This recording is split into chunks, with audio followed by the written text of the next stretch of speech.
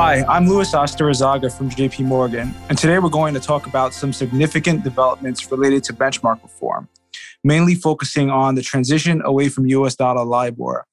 To do this, I'm joined by Tom Pluta, the global head of linear rates trading, and Chris Palmer, the head of JP Morgan's LIBOR transition program. Tom, Chris, last year, the industry went through the big bang change to US dollar discounting in PAI. This year, the ARC are meant to endorse forward-looking term SOFR, but it appears that they want to see SOFR first. What does this mean? What is SOFR first, and how do you expect this to help transition away from LIBOR? Sure, thanks, Louis. SOFR First is an effort that was organized by the CFTC through their MRAC subcommittee, where they pulled all of the major market participants together to coalesce around a date upon which the market convention in the interdealer market would shift from LIBOR to SOFR for linear derivatives. And this date for linear derivatives is July 26th. Now, specifically, interest rate swaps, curve spreads, and swap spreads versus treasuries are all part of this agreement. The MRAC organized this. The ARC was involved with some input, and it seems that the market is on board to join this effort on that date. And if you remember, given where we are in SOFR derivatives, the uptake is still fairly low, frustratingly low, I would say. Only about 7% of the volumes are in SOFR, with 93% still on LIBOR, with only 6 months to go until all new business needs to be off of LIBOR. So this sort of big bang boost to the market, if you will, I think is pretty important. And market participants have been looking for this organization and guidance from the official sector to move forward with this shift to SOFR. I'll just say, in the UK, we did this about October last year, in the early October, and that had a roughly 20 to 30% boost in the liquidity levels straight away. And we've now seen SONIA to up over 90% of the overall swap market. So it really was kind of the last push, as Tom alluded to, the last push here for the market to see what did the regulators want to see happen, how can we make that happen. This was the last step, and the evidence is there to say that it's worked, and we really hope that US market follows suit very closely. Yeah, so we definitely looked at the UK experience to organize it in the same manner in the US. And we're really pleased with the response of the dealer community so far. All of the dealers unanimously went on record at that last MRAC meeting on the topic. So I'm actually very optimistic that this SOFR First effort will be a success and start significantly shifting volumes to SOFR from LIBOR and give us some momentum. Simultaneously, with the shift in the interbank market, we are going to continue urging our end user clients to trade in SOFR as well. We've already been providing liquidity to clients across the entire curve in SOFR derivatives products. We're the market leader there. Clients can trade via voice. They can trade electronically through TradeWeb and Bloomberg, and we've been streaming full curves of prices for well over a year to those venues. What clients really need to understand is that given the interbank liquidity is starting to shift to SOFR, client liquidity as well will shift away from LIBOR and in favor of SOFR. And with that, LIBOR bid-offer spreads on a relative basis will start to widen out. So clients do need to be prepared and plan to migrate their own trading activities at the same time. And how does this feed into the development of the SOFR term rate? The CME term SOFR is out now. It can be used in cash products initially and until, I believe, June 30th, 2023. Why is this development so important? And then how does the ARC endorsement play into this? There's a couple of points to this. The first one is the ARC endorsement. So let's cover that off. What the ARC and the general market really want to see is that the basis of that term rate is built up heavily on derivatives in the overnight market. So we really want to see that liquidity increase. And Tom mentioned before that it was sort of roughly in that 7 to 8% mark. What we don't want to see as an industry is the entire derivative market move across to be a SOFR term derivative market. That's not what the regulators want to see.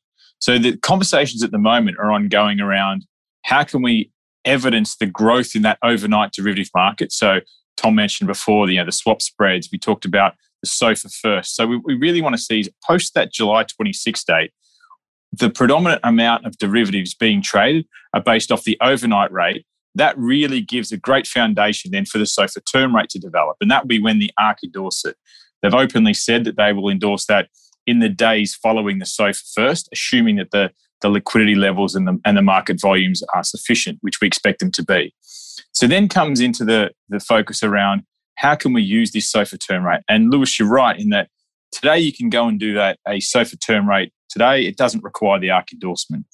But what we have seen is many clients that we've spoken to talk about the importance of that ARC endorsement because they really want to use the rates that are protected and endorsed by the regulators.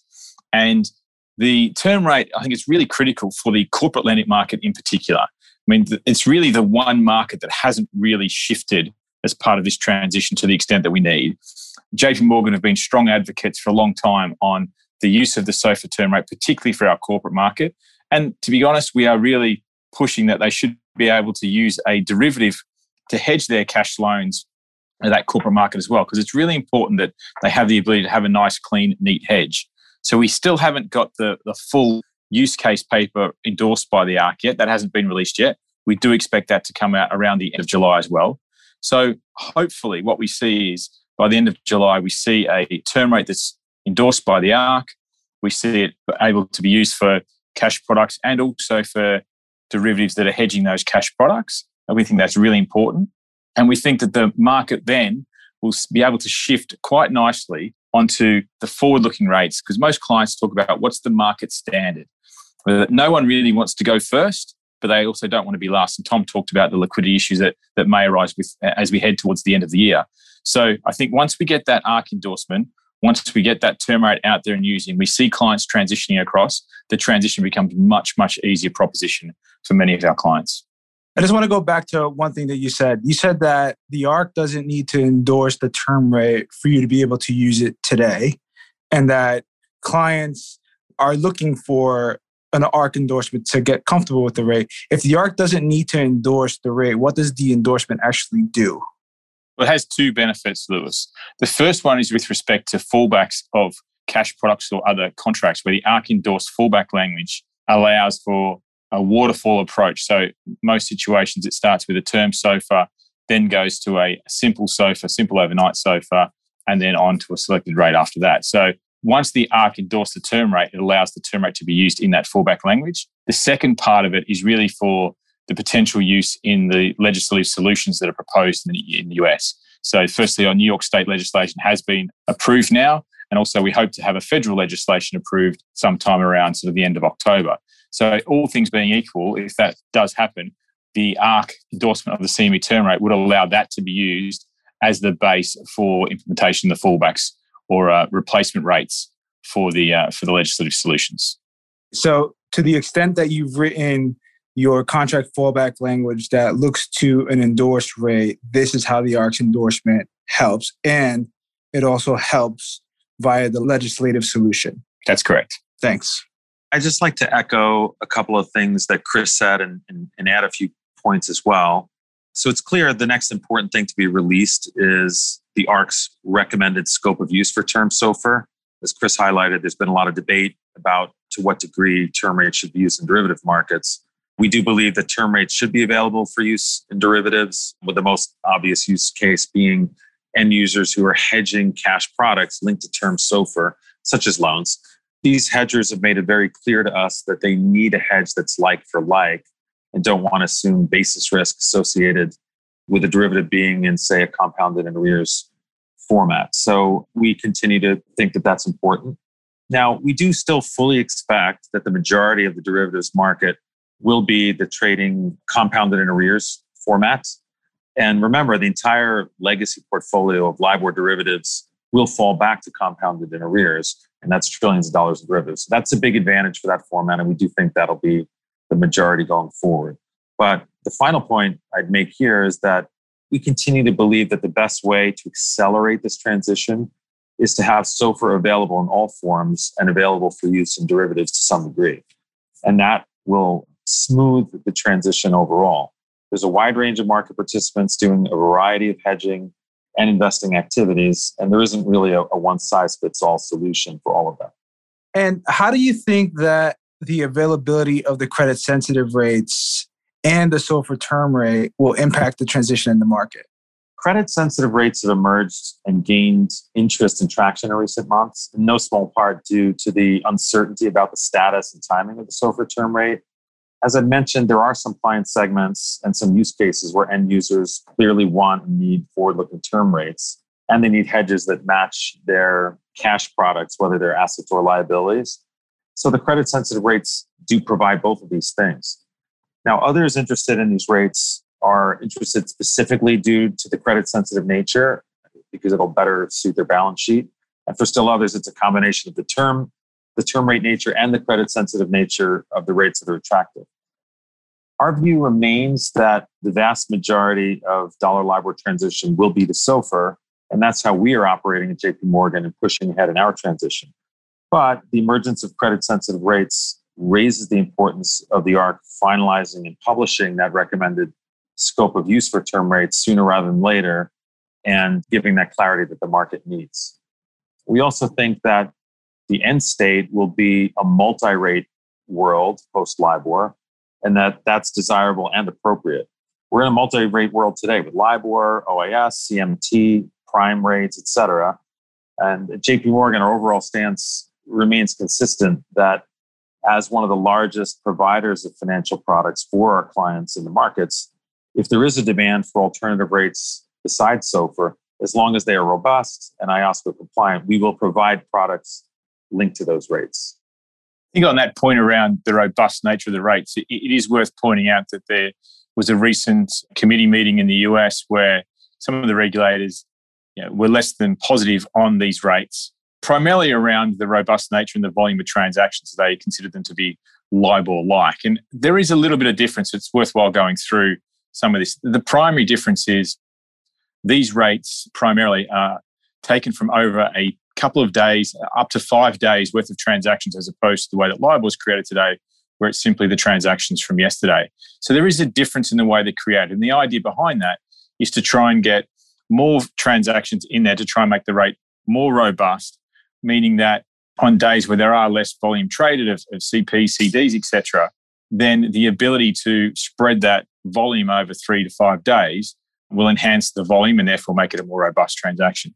Even with that, it's worth pointing out that the regulators were still somewhat negative on CSRs as a concept. But I think Tom's right in that we do think the end result is that some of these rates will survive and that we can certainly work with a market where there are multiple rates around. So I think it's important to understand that it's not going to be a SOFR wins everything or CSR wins everything type of discussion. It is a situation where it's working out what's the best rate for you for that product for that time, etc. And so really understanding and making sure that your systems and processes and approvals, etc., are set up to trade and lend and deal in these types of rates depending on your business. I think it's very important to think about that now, because if you are putting all of your eggs in one basket, so to speak, it may be a situation that you've backed the wrong horse, which you clearly don't want to do. Yeah, I guess I'd just add to what Chris said. While the regulators' comments coming out of the FSOC meeting generated a lot of headlines, they weren't really inconsistent with what their guidance has been all along. Now, while they aren't going to dictate what rates are appropriate for banks to use with their clients, they also want to make sure that the rates are robust, well-governed, and used appropriately. So they're just reminding market participants of this. That makes sense. So moving into the second half of 2021, what do you both think clients should consider? For me, I guess I would just say this is a call to action. There's only about 6 months to go until new transactions and all products need to be off of US dollar LIBOR. It's not a lot of time. With the interbank derivatives market set to shift activity to SOFR on our July 26th SOFR first date, volumes and liquidity will quickly shift towards and then in favor of SOFR, with LIBOR volumes and liquidity decreasing. And then with the SOFR term rate soon to receive ARC endorsement within days of that July 26th date, this will also accelerate volumes in the cash markets. So clients really need to realize that it's time to transition their own portfolios, whether they're restructuring their legacy portfolios or increasing the amount of new business they do. They need to be doing it in SOFR and off of LIBOR. And for me, I'd say the biggest date that's not talked about as much is the end of 2021 for the last dealing in US dollar LIBOR. The regulators have made it very clear that they intend to enforce that. And the FSB as well put out a note where they've asked regulators all around the globe to endorse that date for no more new US dollar dealing around the world. So we don't expect there to be any opportunities for regulatory arbitrage around the world. That being said, Tom's right. The next 6 months, there's not a lot of time. So you really need to get on and start thinking about how you can deal, lend, trade, etc., referencing all of the new rates, because there's a lot of focus now on what's going to happen over the next month with the SOFR first lead up, etc. But things will move pretty quickly in that latter part of the year. So we really think it's important that you are all set to go. We've spoken to many clients who are talking about putting in on small trades or putting on small loans, etc., just to make sure they've got everything set up and ready, because no one really wants to wake up on the 1st of January 2022 and have to deal in the new rate they haven't actually traded or dealt in before. So a lot of that sort of preparatory work needs to happen now.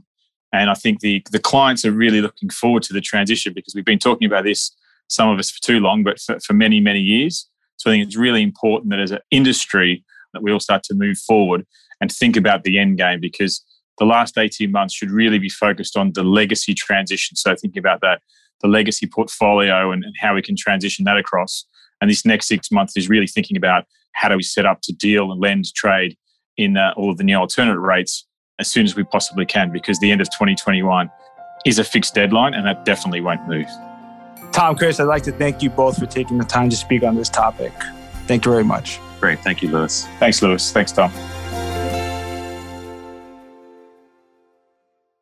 The views in this podcast do not necessarily reflect the views of JP Morgan Chase & Co. or its affiliates, collectively JP Morgan. This communication is provided for information purposes only. JP Morgan normally makes a market and trades as principal in securities, other financial products, and other asset classes that may be discussed in this communication. For additional disclaimers and regulatory disclosures, please consult the links in the description. For further information about benchmark reform and the transition away from LIBOR, please also consult the links in the description.